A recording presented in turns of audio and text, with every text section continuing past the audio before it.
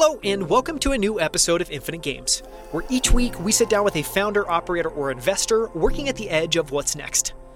I'm Daniel Scrivener, and on the show today, I sit down with crypto legend Joey Krug. Joey is a co-founder of Augur, which is a global no-limit betting platform for anything.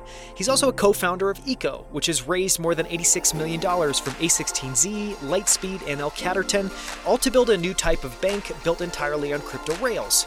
And most importantly, at least to this conversation, he's the co-CIO of Pantera Capital, which was founded by Dan Moorhead in 2013 and became the first institutional investment manager in the crypto space.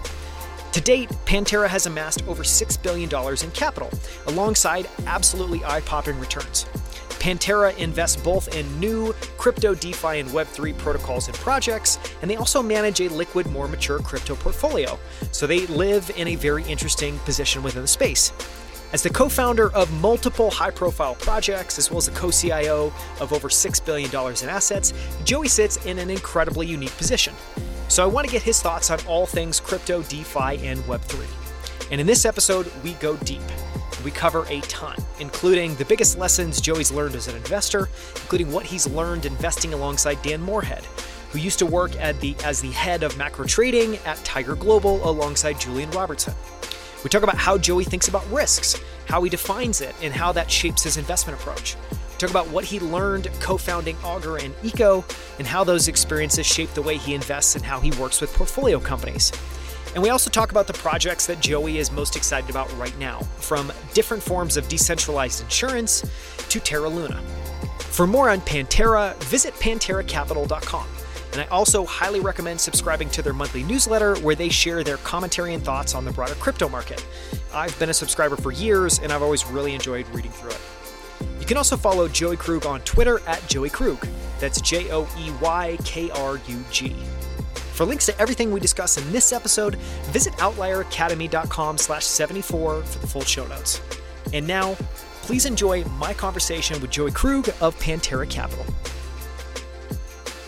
Joey, thank you so much for coming on Outlier Academy. I am thrilled to have you on. This is probably one of the conversations I've looked forward to the most. So thank you so much for making the time and for joining me. Thanks for having me. So I wanted to start, if anyone looks you up and looks at your background, I mean, it looks like you do a lot. You're co-founder of Eco, you're co-founder of Augur, you're co-CIO of Pantera Capital. So just an initial question, I was curious what an average day or week looks like for you. Where are you spending your time on? What are you trying to focus on? How are you fitting in research? What does that look like? I'd say most days, I mostly have calls from 11 or noon until the evening, because I'm actually based in Puerto Rico, so the time is like 4 hours ahead of the West Coast. So by the time it's noon here, it's 8 a.m. in California, and people in California don't do calls that early anyways. So for the most part, I don't have to do too many morning calls. And so during that time, I'm able to do a lot of looking at the markets, going through emails, because I get a few hundred emails a day. So it's kind of sifting through all that takes quite a while. And then any actual strategic stuff that I'm trying to work on my to-do list, I tend to do then. And then also in the evenings as well. And then during the day, I'm mostly on calls. And then calls are kind of with, I'd say 2 or 3 groups. One is potential LPs or existing LPs in our fund at Pantera. 2 is companies that we're looking at investing in. And the other is companies that we're already invested in, just regular catch-ups or if they need help with something, that kind of thing. And then I'm on a few various syncs as well. The eco currency is something that I'm not supposed to talk too much about. But basically, that is something that I spend some time on that as well. Mostly just a couple days a week. There's a sync kind of catch-up call on that. And then the rest is I spend a lot of time reading, whether it's reading regular news to try to figure out the macro environment, whether it's stuff within crypto, because there's always new things happening in crypto all the time. And then I guess the last part of what I do is you have a lot of messages. Every time I go to sleep and wake up, I have a zillion notifications on my phone. They're Signal, Telegram, Slack, or email, and you kind of have to respond to those basically every day. Otherwise, if you took a few days off, it would be almost impossible to catch up. So that's the other piece as well. It's lots of notifications. Yeah, all the Discords and Telegrams and everything that I imagine you're in. Well, that sounds about like what I thought it was. So you do a lot every single day in terms of purging emails and messages, as well as then trying to spend focus time. So we're going to talk about a lot during the course of this interview, but I wanted to start with, I haven't heard you talk a lot about when you first became interested in crypto. And I want to talk in a second about Pantera, and then we'll talk about the other projects that you're working on and you helped co-found. But I just wanted to ask the question, I know you worked on Augur initially. Was that your your first dive into crypto? If not, what was that? And what was it that hooked you in or made you interested and made you feel like this was an area worth exploring? Yeah, I mean, I'd say the very first thing was like mining Bitcoin in 2011. I came across it on this post on a forum called overclock.net, and it was about how you can earn free money with your graphics card. And that seemed really interesting to me. I was in high school at the time. One, I'd never really seen use cases for GPUs outside of gaming. I was too ignorant to know about what people were doing with GPUs and machine learning back then. And even then, it was still pretty primordial anyways. People weren't, as far as I know, running these massive neural net setups on GPUs anyway. So pretty much all you do is gaming. And I thought it was interesting that someone had created this thing where like you could run a program on your graphics card and use it for something productive to earn money. And then started reading about what Bitcoin actually was, and then thought it was really interesting. I've always kind of been one of those people who thinks that governments will tend to print money or spend as long as they can. So I've always kind of been like interested in things like Bitcoin. So that's how I got started. And then I'd say in 2014 is when I came across Ethereum. I thought that was actually much more impactful than Bitcoin, which is something that a lot of people may hate, but it's much more impactful because it actually lets you do stuff. It lets you program money, and that's really powerful. That's how I ended up getting into Augur and that kind of stuff, is 2014. Did you also find out about Ethereum on a forum? This is about the very early innings, both of those. Well, actually, I first saw Ethereum before I dropped out. I was going to Pomona in Southern California, and I remember one day I was sitting on the couch and I saw this post on the Bitcoin subreddit about Ethereum. This is like late 2013. The first forum post ever about Ethereum was on Reddit, I think. But ended up thinking it seemed dumb. Like all the comments were very negative. I had like a few minutes like after class, and so I read a few Reddit comments and I was like, okay, it seems like some random dumb project. And then didn't really come across it again until I'd say like summer fall 2014. And in the summer fall 2014, I was working on like this point of sale thing where you could pay with Bitcoin in stores. Realized that was a really way too early and also a dumb idea for a lot of reasons. And then shelved it and started working on prediction markets kind of in the fall. And we were initially building a prediction market on top of Bitcoin. We basically modified Bitcoin code base. We're going to make like a Bitcoin sidechain, and ended up talking to Vitalik on Skype. Is kind of the second contact I had with Ethereum. And he was basically like, the thing you're building, I like it. I think it's cool. Like really Ethereum was designed for this, and you should really build it on Ethereum. And I asked some stupid question. Like I was like, but like, what about like Ethereum's monetary policy? Like, and I don't even remember what he said, but it was some like, we're not trying to be like the next goal. We're trying to create a platform for people to run applications. And I thought out a bit more. I was like, okay, well, that's actually what I need. And we ended up building it on Ethereum and never looked back. But I'd say ETH is one of those ideas. Unlike Bitcoin, I came across it, thought it was cool, and like immediately bought in. ETH was like, I kind of resisted it at first and then didn't realize how cool it was until I like actually needed it. It's just fascinating because if you go back in time, today there are all sorts of incredible stats in terms of on-chain usage for Ethereum, from everything to just the number of transactions that are processed, the number of money that's locked up. You can look at NFTs that are on-chain. So you see a lot of real-world usage today. You didn't used to see that. So was that a part of your initial hesitation, was just no one else was building on it and you just didn't believe that maybe that was going to happen? Yeah, I mean, there weren't that many people building on it. That's true. I mean, like there was us, and I think after us, there was some project that was literally just a forum post. Some guy wrote a post and said, I'm going to create this thing called eDollar. eDollar became MakerDAO, by the way. That was the name before it became Maker. So yeah, there weren't that many people building on it. It also wasn't live. It wasn't something you could actually use in production. It was this thing where you could run a test net. It sounds crazy now, like looking back on it. Like we were building on Ethereum like as the main core features of the blockchain were getting added to it. They weren't even in like alpha or beta. They were in what they called proof of concept stage. I think we started when they were in proof of concept 4 or 5, something like that. Like when we started building support for like strings of text, you wanted to have like the title of a market, who's going to win the presidential election. You couldn't do that by default. You'd have to like encode the words into numbers, which would kind of be a pain and a bit annoying. And so I asked Vitalik to add support for strings, and he did. I guess what I'd say is like it was just so like early that it was tough to like know that it was going to be what it became. Like many early things, they don't look like serious things that you should take seriously just yet. I want to talk about Pantera, and then we'll go and explore some of these other projects. But part of the reason I want to talk about Pantera is even hearing some of this early background, it's fascinating to then jump forward in time and think that in 2017, you joined Dan Moorhead, who used to be head of trading for Tiger Global, who founded Pantera Capital back in 2003. And I'm not sure at what point he started focusing on crypto, but you end up joining as co-CIO in 2017, and Pantera is this first institutional money manager.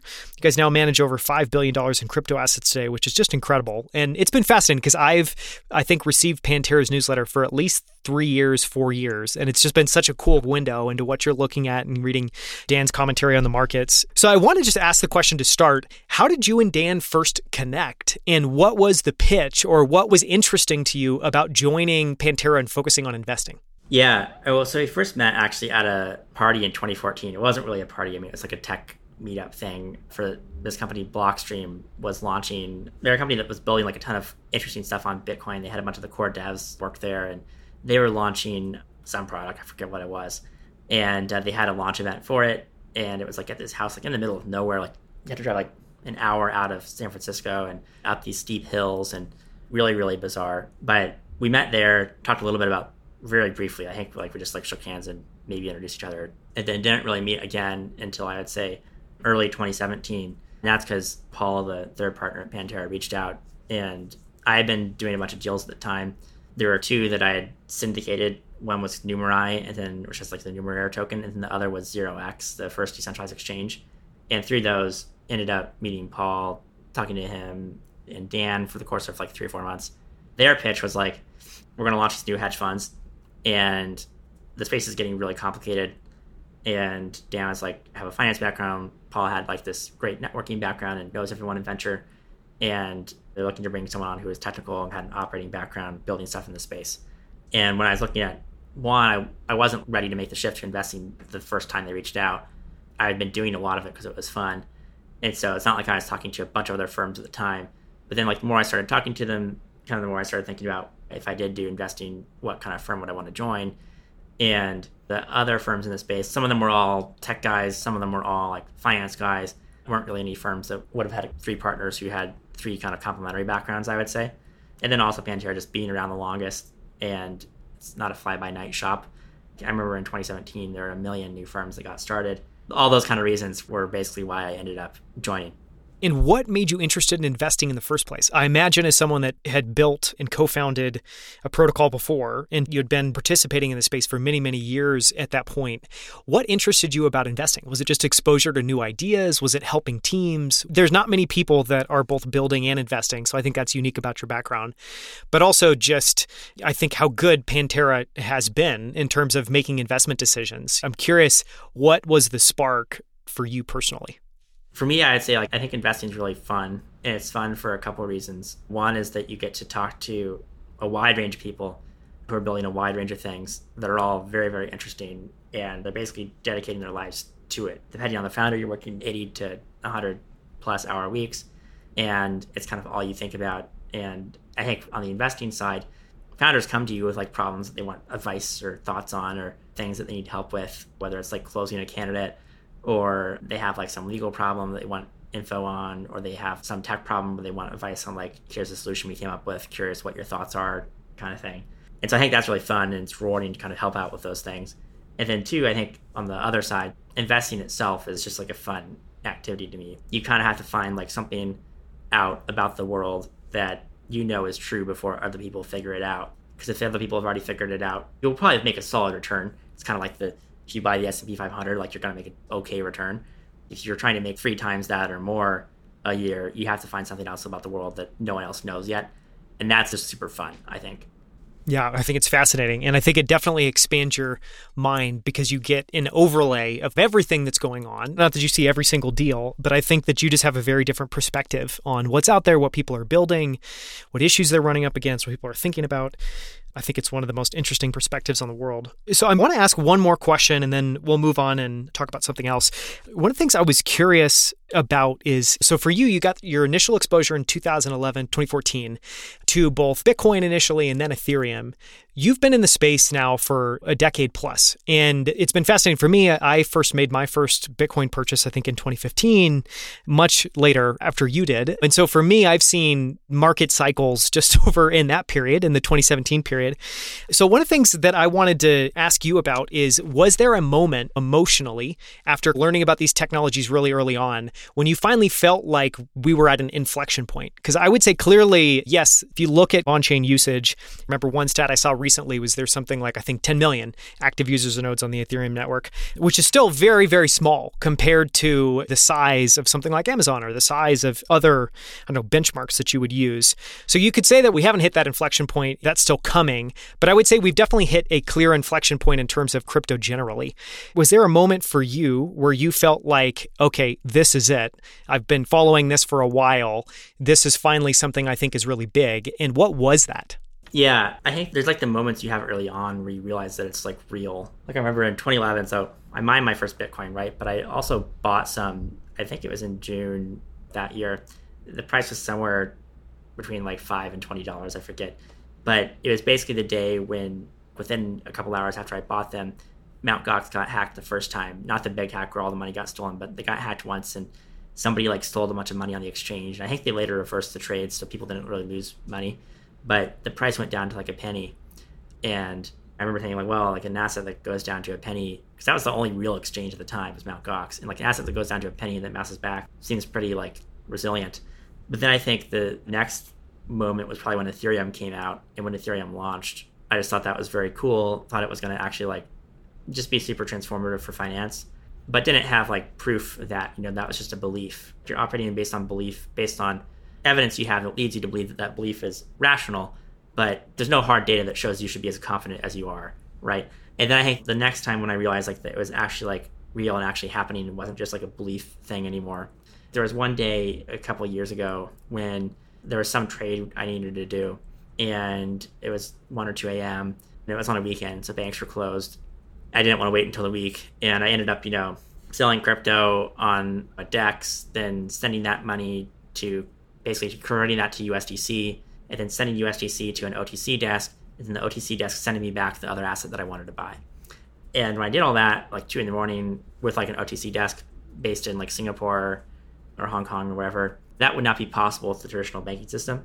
So that's kind of like the first moment where I realized like it's actually like adding value in a way that's incontrovertible. Like it's not just a belief, it's not just me betting on something, like it's actually real and it's very concrete. So that would be, I think, the moment. Yeah, that one's an interesting one as well, too, because it gets to, I think, part of, for many people, how crypto is very different is just it literally trades 24/7, 365 days a year. And if you have any exposure to the traditional markets, traditional banks, you know that that's not the typical schedule. I want to talk a little bit about risk, because I think someone that's been in the space for a long time, you've seen multiple cycles. Also, as co-CIO of Pantera, I'm sure you're talking about risk all the time or about potential risks all the time. And this is something that I've thought about. So I do investing in the public markets, but the vast majority of my time is spent in venture capital. And one thing that I've always thought about, reflected on, is how I think that has just wired my brain very differently, because I inherently think very long term. I can inherently grok big ideas and willing to invest in them when they're very nascent. And volatility doesn't necessarily scare me. I mean, I'm very comfortable with just holding on a position as things kind of move around. I think crypto has also taught me a lot as well, too. And I think I've learned a lot by just surviving and being through multiple of those cycles. What do you feel like you've taken away from being an investor in an incredibly volatile market? Do you think there's any lessons there that you've grasped?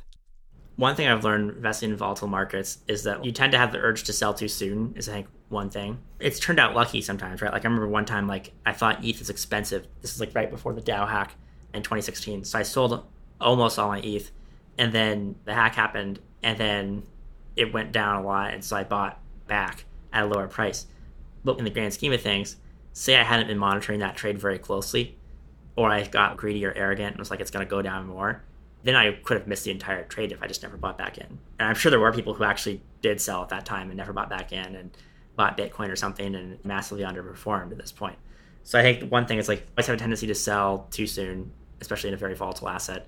And I think another lesson is cutting like loser positions and rotating them into winner positions is more important than like trimming winners. Peter Lynch has a good quote on this. He's like, you don't want to cut your flowers and water your weeds. It's very true in the crypto market. If you have something that's down 50%, like it's probably not a value play. If the rest of the market's up, it probably is just a position that sucks. You should cut it, rotate it into stronger stuff. And then I think the last thing I've learned in volatile markets is when you take risk off, you have to be very careful about it and not do it very long. I forget the exact stat on it, but it's something like if you miss the best 5 days in ETH or something for each year, you miss like 80% of the return if you held it the remaining 360 days. It's something on the order of that. Don't quote me on it, but it's something like that. And the point is, if you take risk off, you have to be very careful when to put it back on, whether it's because the market fell to the level you were expecting, and so don't get greedy and think it's going to fall much lower, or two, your trade is invalidated and it's gone up, you need to have some level to cut off and jump back in, basically. I want to ask a question about that. You talked about, like, a lot of those comments are around trading. And something that's fascinating, at least from my perspective about Pantera, is you guys both do a lot of active trading and you do early stage venture style bets. How does that split work? How much time, energy, and effort are you putting into both of those? And maybe both talk about at the firm level as well, just for yourself personally. As a firm, we have like 75 75% is probably early stage stuff. And then roughly 25 or so is liquid, ignoring our Bitcoin fund, which I don't really count because it just buys Bitcoin. And so this rough split of assets, it obviously varies a lot, but I'd say over the last year or so, that's kind of roughly what I'd say. And then I think in terms of people, most of our firm works across the funds. I'd say I'm still the main person who works on the liquid one though. Like there's not a lot of people who work on that fund, but I do work across the other funds as well. We do have some people who only work on liquid. Like we have a couple quants who work on that stuff. And then we have like our trader who only focuses on buying and selling positions. Not too much on the early stage side. And so I'd say the two strategies are interesting. As you mentioned, there's not too many firms that run both. And I think they both inform the other. Like there's stuff we've learned on the early stage side that's informed our liquid investing. For instance, we invested at the time was a small position, but is now a fairly large position in Terra Luna because we passed on their initial seed round on the early stage side. But we liked them. We liked what they were building, thought it was cool. We just thought it was expensive. And then later at one point, I think it was like early to mid 2020, their token was live. It was trading for a price that was fairly close to their seed round, but they had infinitely more traction, right? Because they had nothing live when they raised the seed, and they were basically a payments network. They do much more now. Back then, they were a payments network that had billions flowing through it a year. And if it were a traditional Silicon Valley startup, it would have been a valuation that was many multiples of what we were able to buy it on in the public markets. If you were just focused on public markets and never saw them early stage, you may not know the team. You're just looking at the ticker and trying to gather information online. So I think there's benefits of having both. Just another question on that, because I'm sure most people listening will be familiar with a hedge fund. Is that active trading style that you have, is that meant to hedge risk? Is that meant to just be a different lucrative return stream? I know you'd mentioned quant, so I imagine there's some sort of quantitative trading you guys do there. I say there's 2 or 3 different types of trading we do. One is like just changing the weights of positions because we think something is more worth owning in the fund, better value, that sort of thing. The other is more aggressively managing a position, like if something bad happens to a project, like in the liquid side, we'd want to sell it and reposition. Obviously, you don't do that on the early stage side. That's a very different relationship. On the liquid side, most of the time, the founders don't even know we own the position. And then on the early stage side, obviously, it's like a relationship that lasts basically forever. And so I think that's one big difference. And then I think the other type of risk management we do is kind of more macro risk management. I'd say a handful of times a year when we take risk down in the portfolio because we think that there's a good reason to sell. We did that in March of 2020 during the COVID stuff, and then aggressively put risk back on because we thought that COVID was actually going to be positive for crypto. And then we did it again January and February of this year, a little bit in June. And those can be technical analysis driven moves, or they can be sentiment and event driven moves. I'd say we're not doing the type of trading where like you get 4 or 5 people, sit them at their desk, have them stare at a chart and try to crank out some alpha on the hourly or 4-hour candles or whatever. In the size that we're trading as well, like it's really tough to do that. We don't do that, but longer time horizons, we definitely do trade around. I want to ask one more question about risk, and this one, just to bring it meta. Something I've also thought about over the years is just the nature of risk, because I feel like risk is one of those words that it's short. Everyone generally knows. I think people are like risk equals harm, risk equals potential harm. I think as an investor, especially when you're invested early, when you're invested on the public side, talking through some of those different tactical moves that you make, I think you just have a very nuanced take on what risk is. What is your perspective on risk? And do you have a way that you define it or a way that you think about it? The way I think about risk is you have different levels of risk. You have custody risk. You need to make sure your assets are stored securely so they don't get stolen. Like when you do a trade on an exchange, you have the risk that the exchange gets hacked in the middle of the trade. Okay, how do you do the trade? Well, you send a small amount of money to the trade so that not a large chunk gets frozen. So there's things like that. Then there's risk of like the actual portfolio, what you own.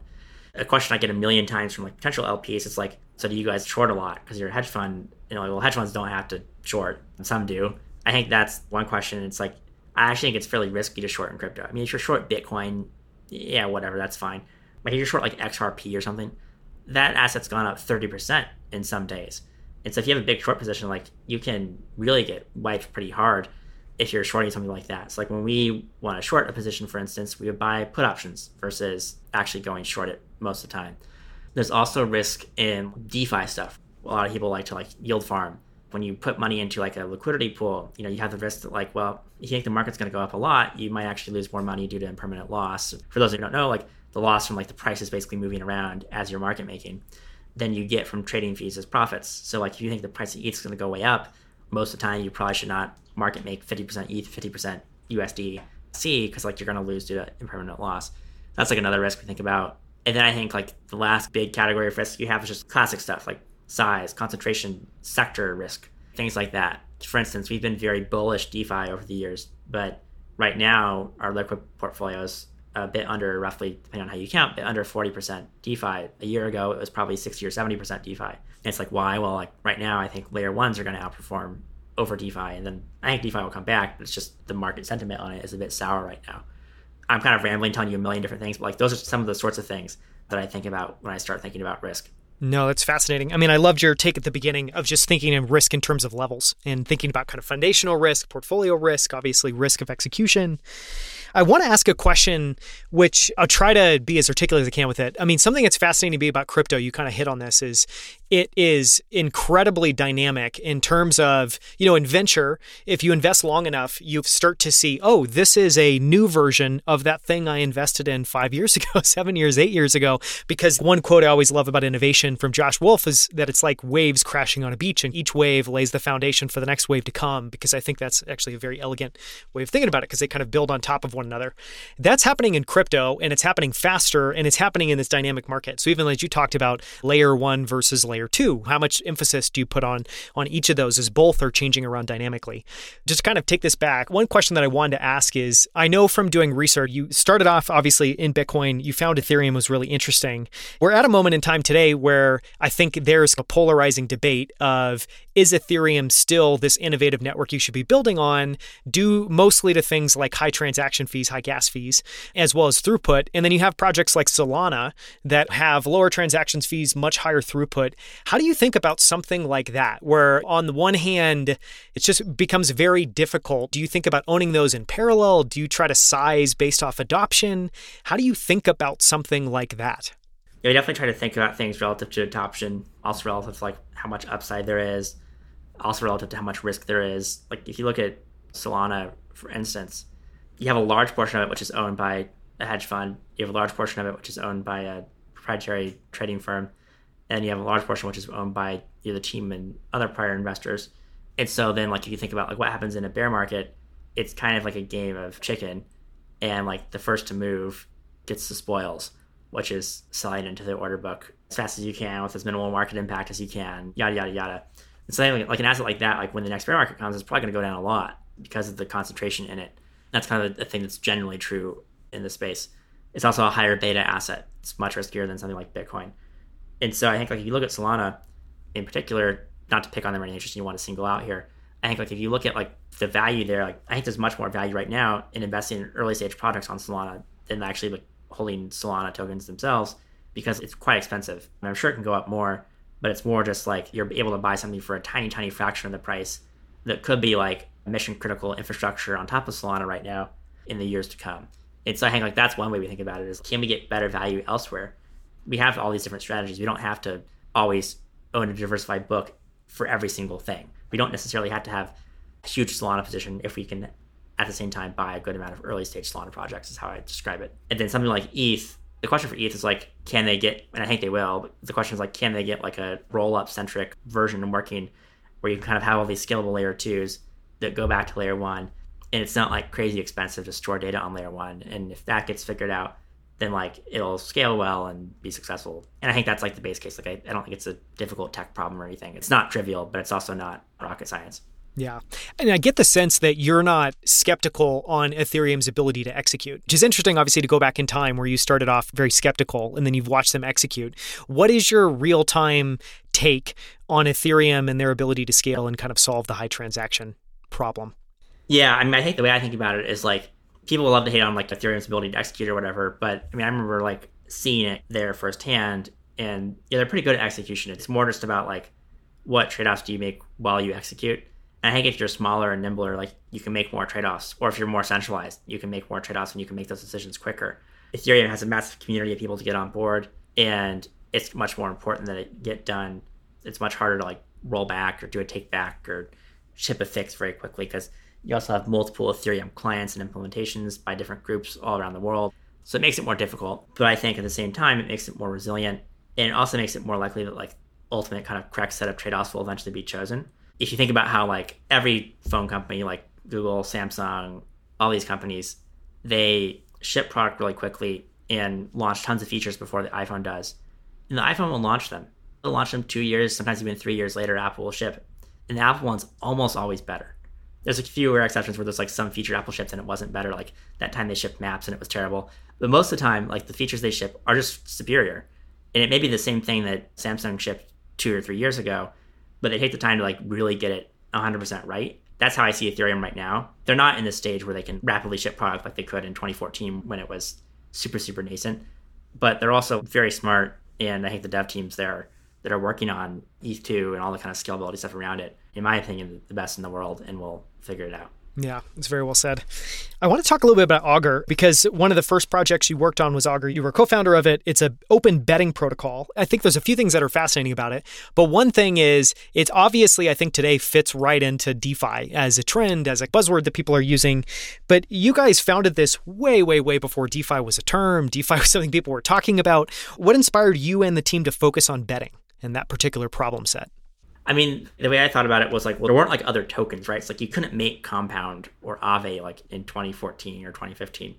It wouldn't have even made sense at the time. And so we were thinking like, what thing can you make that's like useful, even if nothing else really ends up being built on Ethereum? And also like, what's a fun problem to solve? And so the thing we hit upon was, well, there's an interesting problem called the Oracle problem about how you get real world data into the blockchain. And then also prediction markets are a really cool idea. They were even mentioned in the Ethereum white paper as like one of the ideas that Vitalik thought would be cool to see built on Ethereum. And I used to do a lot of horse betting basically when I was younger. And so I'd always been into betting as well. And the betting sites, like sometimes they would like freeze your funds or kick you off. That didn't really happen much in horse racing because the financial incentives are different. But in other sports, it happens all the time. And so we saw all these problems, thought it would be fun to solve them. And then also I think prediction markets are also just really interesting. They provide information about the real world. What are the odds that this event's going to happen? The thing we always used to say was like, imagine like you could have like an app on your phone that would tell you the probabilities of various real world events happening, kind of like the weather, but for everything else. Because like the weather's boring. I don't really care that much if it's going to rain tomorrow. But like knowing whether Congress passes the current stimulus bill they're trying to pass, like that's actually interesting info to me. It's also actionable info to me as an investor. So stuff like that we thought would be cool, and that's kind of why we ended up starting it.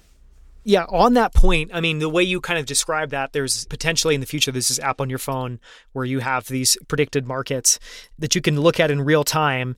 That obviously hasn't happened yet. So I think one thing I wanted to ask is, what is your real-time updated view on where you think prediction markets are headed and what you think those will look like? And pick a time horizon. Maybe that's 1 year, 2 years, 3 years, 4 years, 5 years. What do you think that future looks like, or hope that it looks like? So I think a couple things we've learned, right? Like one is that people really only like to bet on sports and politics. And within politics, they really only care about like races, like the congressional race, the presidential race. And they don't really care about whether a certain bill passes or not. And then people like to bet on like really degenerate stuff. Like if you look at like Predict It, actually they removed them. But a couple of years ago during the election, they had these markets that were like, how many times will Trump tweet today? Over or under. It's not like useful. Like nobody really cares. So basically people like to bet on sports, random degenerate stuff, and political events. People don't seem to really like to bet on the stuff that's like actually useful, like real world information. It's just like not like a cultural thing that people want to do. So that's like why you don't have that app on your phone. It's because like there's not enough people who want to bet on that stuff to make it happen. I think the other thing is that there's a lot of UI UX hurdles to it. And what I mean by that is if you're in crypto, you're betting on crypto. You're going to buy various crypto tokens because you think they're going to go up a lot. You're not going to invest 50 cents into a prediction market or $500 or $5,000 because you think you can make $1 or $5 or $5,000 profit. And so that's the other issue, is that in crypto, there's better alternatives if you want to make money. And then for people outside of crypto who are actually interested in this stuff, the barrier is still too high for them to use it. As you mentioned, there's only, I don't know what the number is, 10 million or whatever users of Ethereum. Most of those probably aren't monthly actives. That number is probably much smaller. Those people who do like to bet on stuff are buying other crypto tokens because there's more upside. And then the people outside in the external world just can't figure out how to use it. So I think over 5 to 10 years, that usability problem goes away. Everyone will have easy access to crypto. There probably will be wildly popular like sports betting and political betting markets on blockchains. I don't know if there ever will be prediction markets that are like widely spread that have various interesting things on them. I could see it happening as betting becomes more accepted in the culture. If you look at the US right now, they're legalizing sports betting in almost every state over the next few years. And so if more people start betting, then it can maybe happen. Your friend bets on sports and you're like not a sports guy and you're kind of like, this is pretty boring, but you make an account anyways. And then all of a sudden you see some markets on things that are not sports but are actually interesting to you. Like I could see it trickling in, but it's probably going to take 5 to 10 years if it even happens. I know in eco, you're not supposed to talk about it. Can I ask you a general status question, which is where are you guys at in the project and kind of what are you focused on now? Yeah. So I'd say on eco, project-wise, what we're doing is, the whole plan with eco is take the approach of get a bunch of users, make sure the product market fit is very strong, and then you can add crypto to it to like supercharge it. Because crypto is kind of like fuel to a fire. And if you take something that has good product market fit and you add crypto to it, it becomes even better if assuming it makes sense and stuff. But if you just start with the crypto piece, like you don't really know whether you have true product market fit or not, and it's just kind of a mess. And so I would say basically that's the approach we're taking. And then when it comes to like where we're at right now, I'd say the main thing is Eco's looking to hire Solidity engineers. And you can guess where that may be going, but basically looking to hire Solidity engineers. What we're trying to build, because I didn't actually answer that for anyone who doesn't know what Eco's trying to build, is think of like a banking experience, but like 100x better in every dimension. So when we launched, we had the ability to basically earn money, like savings, wallet basically. And then we added the ability to spend, where you get 5% cash back at like the merchants that are most popular for millennials, like Amazon, Uber Eats, that kind of stuff. And then we're currently piloting bill pay, so you can start paying your bills with Eco. And slowly but surely, we'll eventually have every feature of a traditional bank account, but we're not actually a bank. And I think like the analogy there is, you think about Uber, they're the best taxi company that doesn't actually own any cars, and they're not actually a taxi company. Like Airbnb, it's like widest selection of hotels, but it's not actually a hotel. We want to be basically way, way better banking experience, but it's not actually a bank, and it doesn't have any of the negative aspects of the banking business model. The very last thing I'd say is your bank, basically, you give them money. They give you anywhere from 5 to at the higher end, 50 basis points, and then they turn around and lend it out for 3%. We'd like that basically to go back to like our community of users and create a more like virtuous ecosystem that doesn't have this massive rent-seeking component in the middle. That's basically the pitch. For anyone that's interested, we'll link to this in the show notes as well too, but for anyone that's interested in learning more about Augur, you can go to augur.net, and you can also learn more about Eco at eco.com.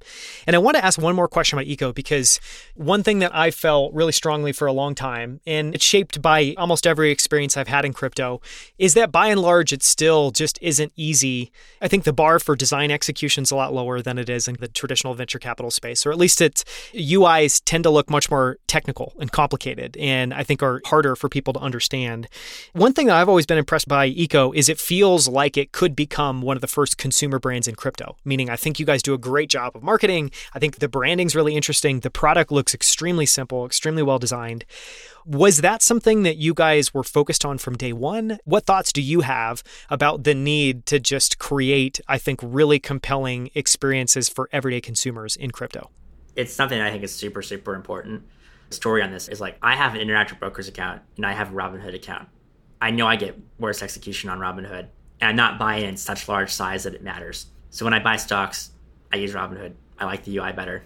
And I know that Interactive Brokers is technically, theoretically a better product. And I have an account there. It's not like it's a ton of work to use it. And I just don't care. I still use Robinhood.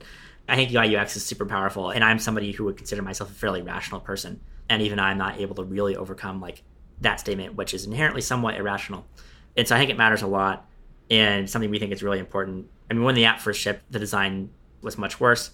We've kind of improved it over time. And we actually have a bunch of stuff that's in the works right now to like improve it much further and really take it to the next level. But yeah, I think it's super important and critical for the space to go from however many million actually active users there are now to like the next 100x. Yeah, I think real world deep penetration, it's super important. I want to just close by asking a few closing questions. And so I'm going to pop around a little bit. But one of the questions I had to ask is, for anyone that's familiar with Dan Morehead, I think people would think that you're extremely lucky to be working alongside him. Someone that's worked at Tiger Global, someone that's done this at a really high level for a long time.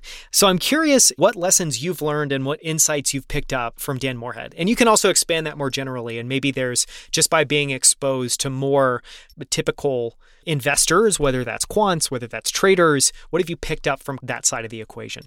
I say the main thing is probably just when you're investing and you have a position that you think you have conviction in, where you think it's very high odds that you're right, take a big swing at it. Like, don't put that position on in a small size or in a size that's not meaningful. Put it on in a firm size. An example I remember is we were doing this trade to basically rotate out of Bitcoin into ETH in one of our funds last year. We thought that Bitcoin was basically getting overvalued and ETH was getting undervalued. And we were talking about like how much we should put in. And we eventually ended up basically taking our entire Bitcoin position down and put it all into ETH.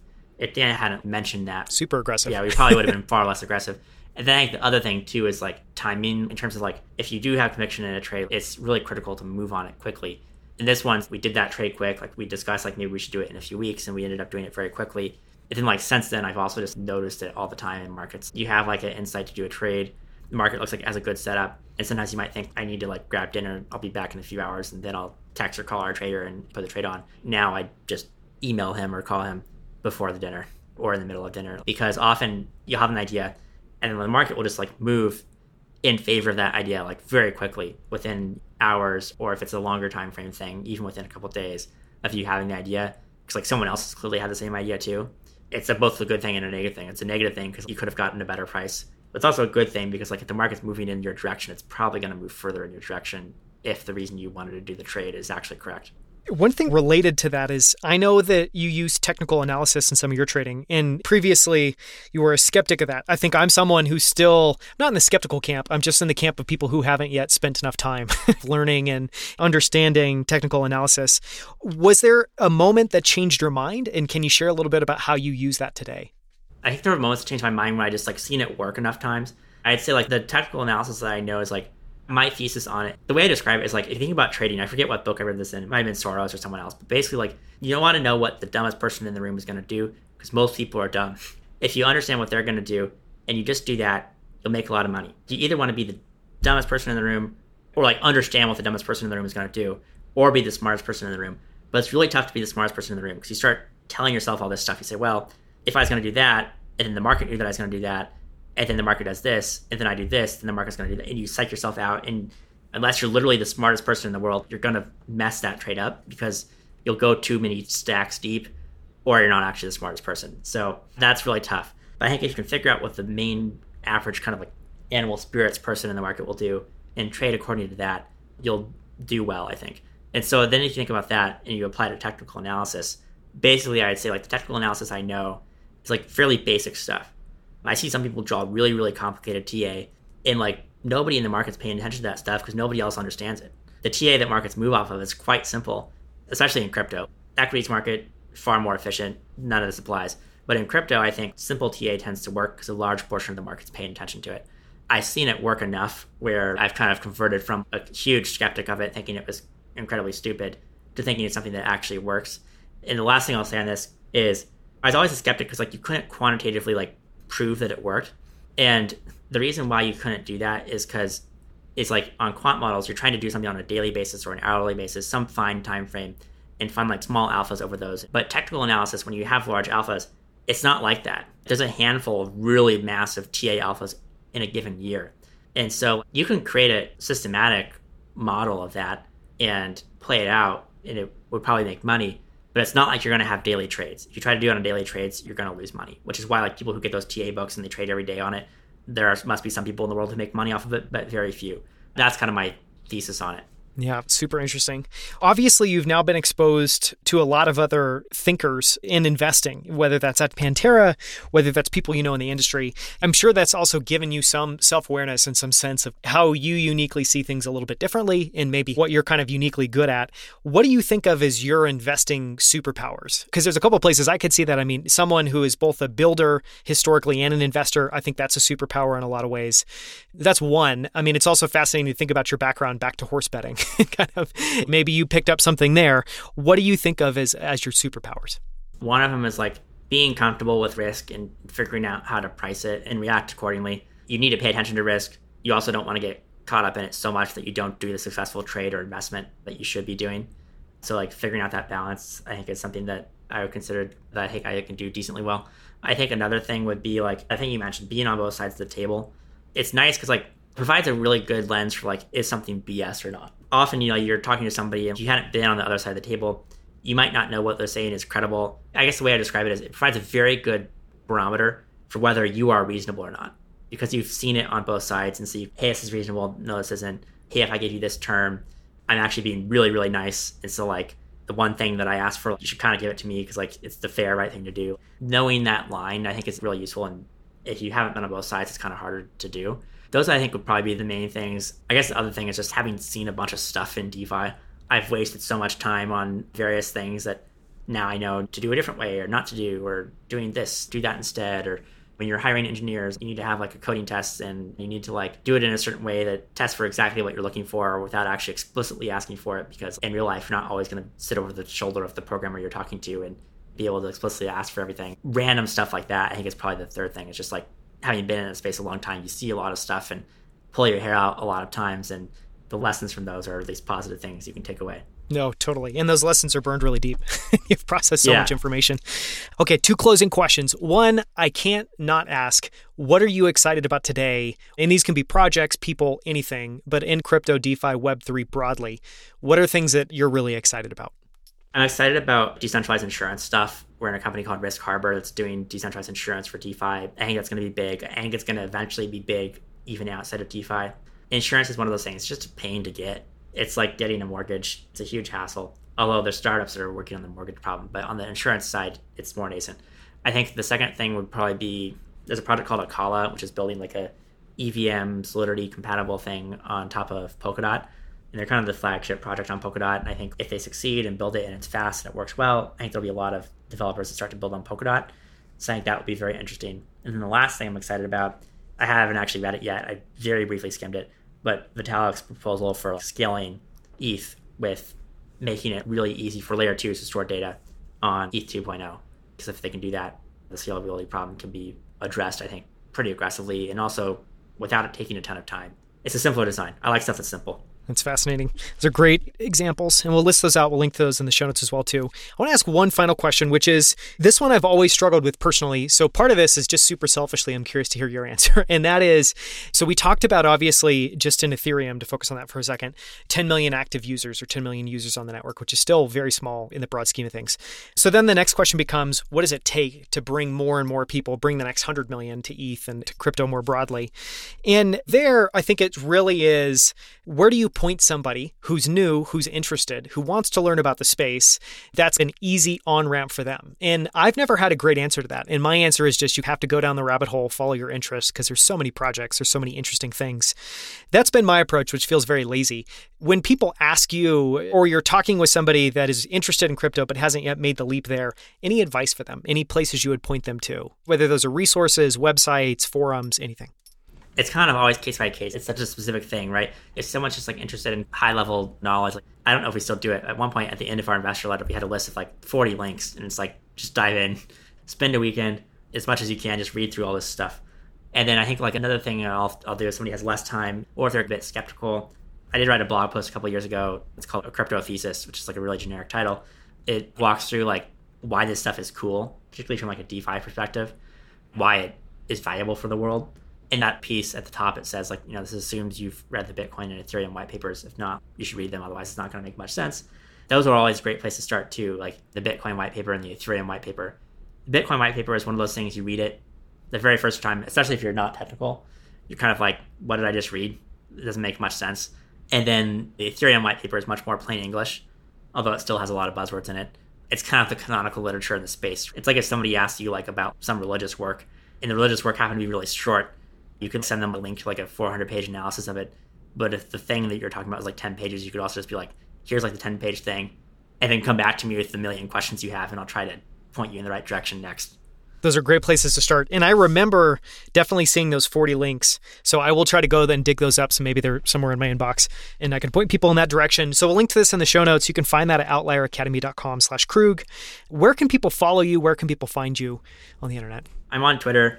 Haven't been as active recently, mostly just because it's hard for me not to engage. So if I tweet something and then a million people argue against it, I love to engage. And then I started getting distracted by that. So I mostly just lurk on Twitter now. But if you DM me, I'm happy to talk to people in DMs about anything. I'm just at Joey Krug, just my name on Twitter. And then if you have like a company you're working on or something and you want to send me info on it, I'm just joey@panteracapital.com. Thank you so much for the time, Joey. This has been an incredible conversation.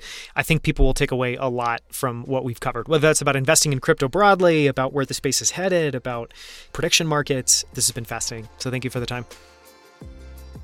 Thank you so much for listening. For the full show notes and transcript for this episode, visit outlieracademy.com/74. At outlieracademy.com, you can also find more incredible interviews with the founders of Superhuman, Levels, Rally, Common Stock, and Primal Kitchen, as well as interviews with best-selling authors and some of the world's smartest investors. And if you haven't yet, check us out on YouTube. You can find us there at youtube.com/outlieracademy, where we're posting all of our full-length interviews as well as our favorite clips from every single episode. From our entire team at Outlier Academy, we hope you enjoyed the show. We hope to see you right here next week on Infinite Games.